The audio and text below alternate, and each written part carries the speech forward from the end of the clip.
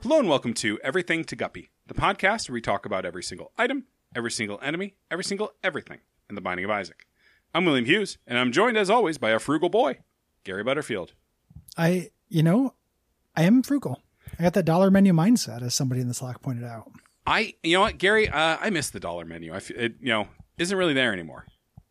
You know what? I didn't say this because this is the first day that's been true. Uh-huh. I'm gonna try vegetarianism for a little bit. Oh, cool. Just so it'll feel good in my gut. My gutty works.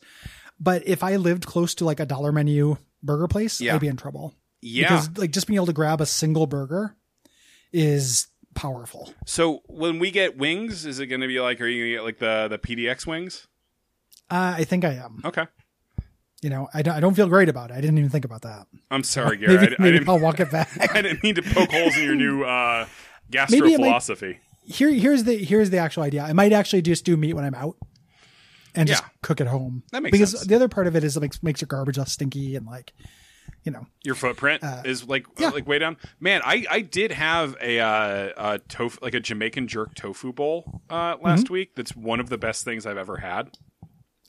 Every once in a while they do it right. I think it's wild when people are like, oh, it's exactly the same on a consistent basis. Yeah. But from time to time, it is actually extremely good. Yeah. I mean, if you view most foods, as I do, as a sauce delivery system. Yes. It's a pretty good bargain.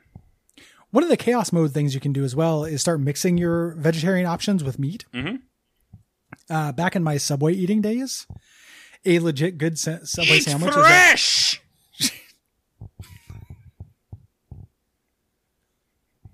Yeah.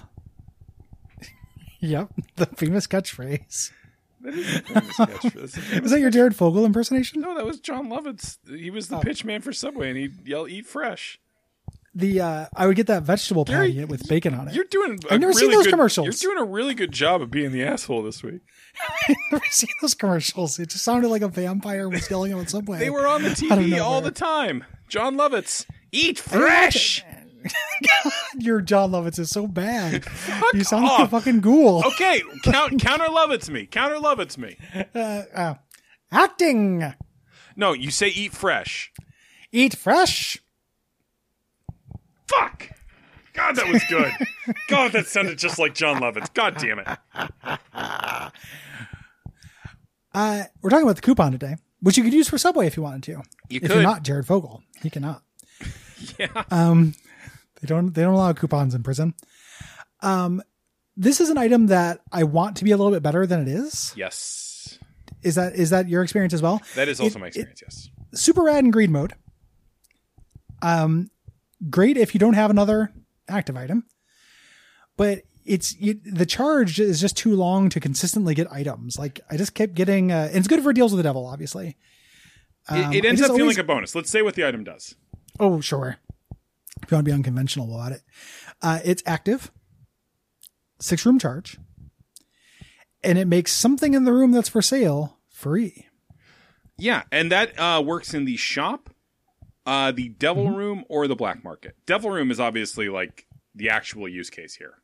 Yes, and even then, though, if you're looking at like Brother Bobby and Brimstone, it might give you Brother Bobby for free.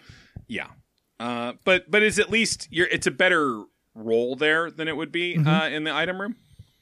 Yeah, in the shop, it's a lot of like, oh, this red heart is free. And then I need to go and try to find 6 more rooms or whatever to fight to make another spin at getting the item.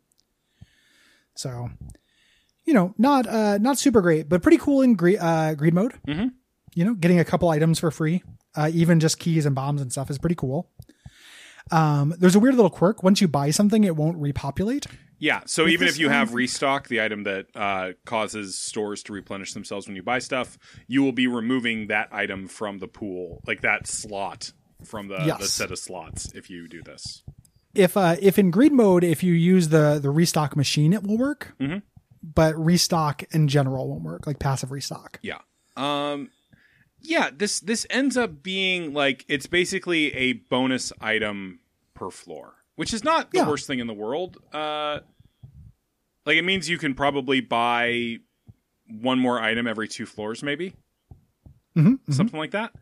It's not. It's fine. It's just it's a shop only item, so you're already paying 7 or 15 coins to get it, and it's eating up your active use slot. If you have car battery, that's good. If you have whichever battery it is that lets you store up 2 charges, it's good.